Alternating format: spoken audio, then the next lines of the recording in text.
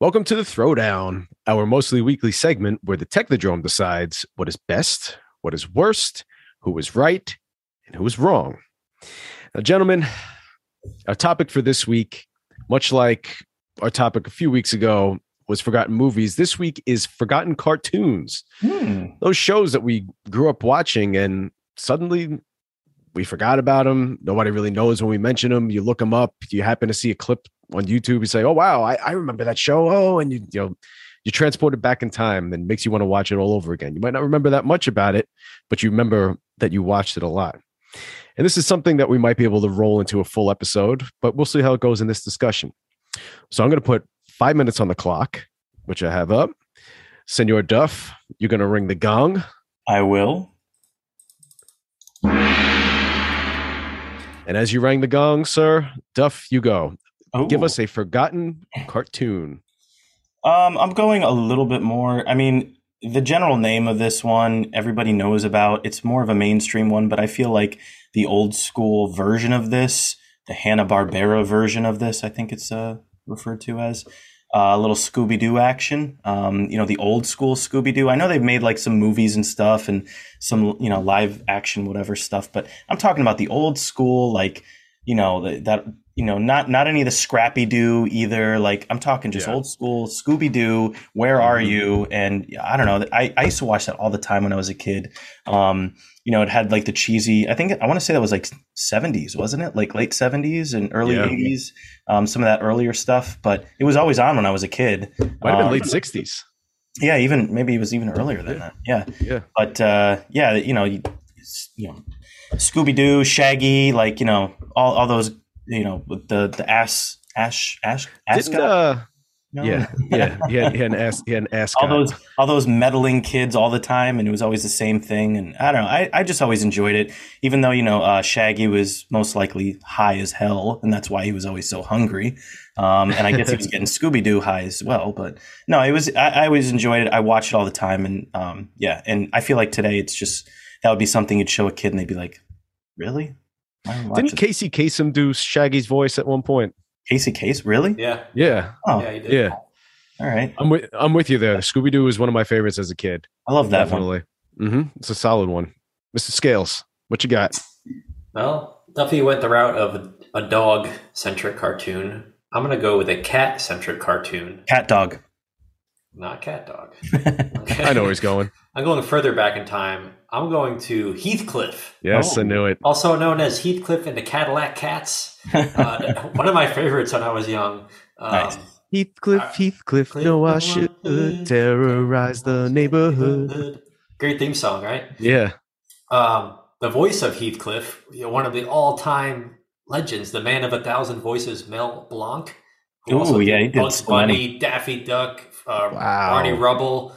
Going back and watching some Heathcliff clips today, and like, oh yeah, it's a dead ringer. It's the same voice as all those. Like you could. I never realized that. Yeah, cool. You go back and watch it. Yeah, but Heathcliff, just one of my favorites is with the hijinks of this little alley cat and all the friends, the other. I guess they'd split the episode into two parts, and there was the other cat Riff Raff that had the little French hat. That was always after Cleo, the female one, and he had the three friends. They'd hang out in the junkyard.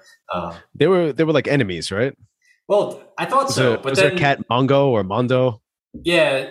There was the purple one, and then there was like a grayish one. But apparently, Heathcliff and Riff Raff never interacted in the show, only in the intro to the show, which I thought was strange. Maybe they're one and the same.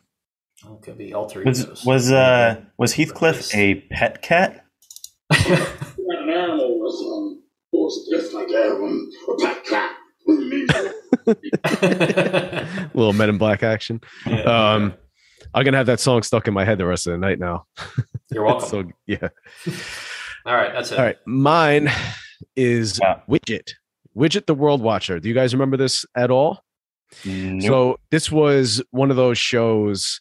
You remember that when we were young, late 80s, early 90s, conservationism and taking care of the earth was starting to be really big. You had shows like Captain Planet. This was kind of one of those. Widget the World Watcher, he comes from, they said, the Orion constellation, and there's a shot of the Horsehead Nebula. So it's like I was learning these things just by osmosis from cartoons. Nebula? Nebular? No, not Nebular. Okay. But like I knew the Horsehead Nebula from that, and I remember when you go to commercial breaks, it was like pulsing pulsars and quaking quasars. I'll be right back. So when I heard those terms later on, I was like, I know what that is from Widget.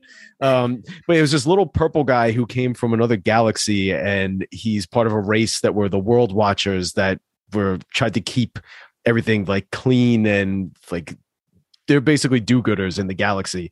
Nice. And he comes to Earth kind of by accident, but he ends up saving some whales. I think he could shapeshift. It's pretty crazy and it's very preachy, but it's good. Great theme song. You should really look that up on YouTube.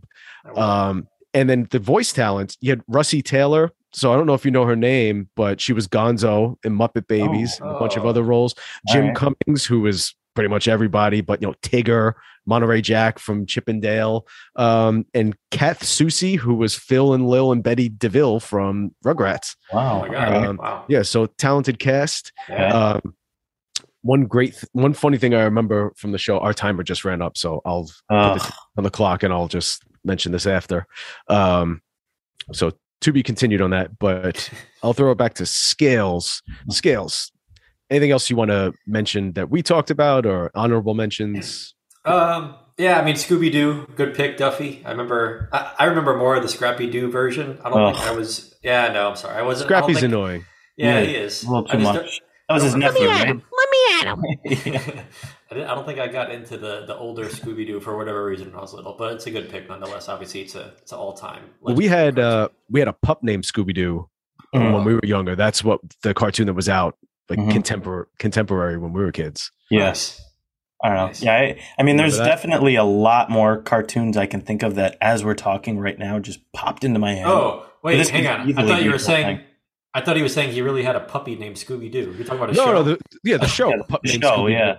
Oh, okay. I was like, cool. Come on. He had a pup. Scooby-Doo wasn't doing that. I don't think he was married or anything. Come on now.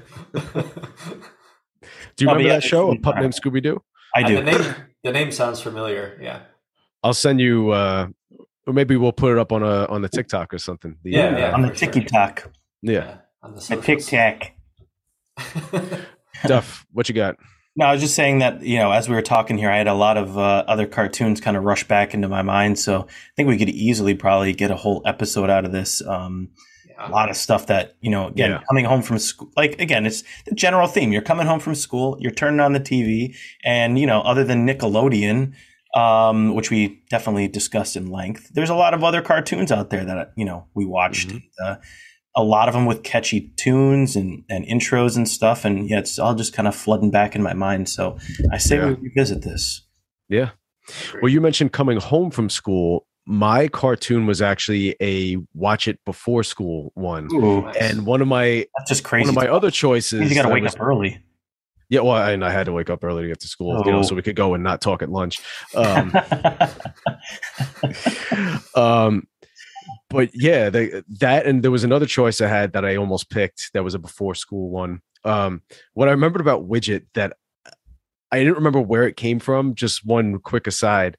There was this guy who pretended to be a good scientist, and he was like put together and he was cleaning up toxic waste barrels and he was turning it into clean water. And then when he's done talking to the crowd, he goes backstage and messes up his hair. He goes like starts laughing. Like, oh my God. And he's apparently just dumping the toxins back in the ocean. But I just remember that thing. It was like, the professor, and then like actually went like messed his hair up and then like got crazy and started laughing and this crazy laugh. That episode's not on YouTube. It kills me, but I want to show you. Oh man. Oh well. Yeah.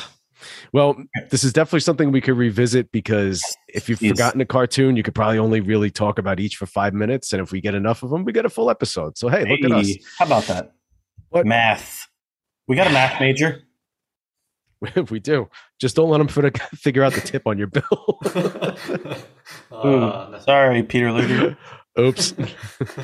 But that's it for this week. So please like this episode and subscribe to our channel and hit that notification bell so you can be told whenever we put out new content, which is at least weekly and usually more than that. We got plenty coming up. But yeah, let us know what some of your favorite forgotten cartoons were. Let us know if you remember the ones that we talked about and how much you like them. And please follow us on social media. We are Throwbacks Technodrome Pod on Instagram and TikTok. And until next time, have a good one. We'll see you then. Bye.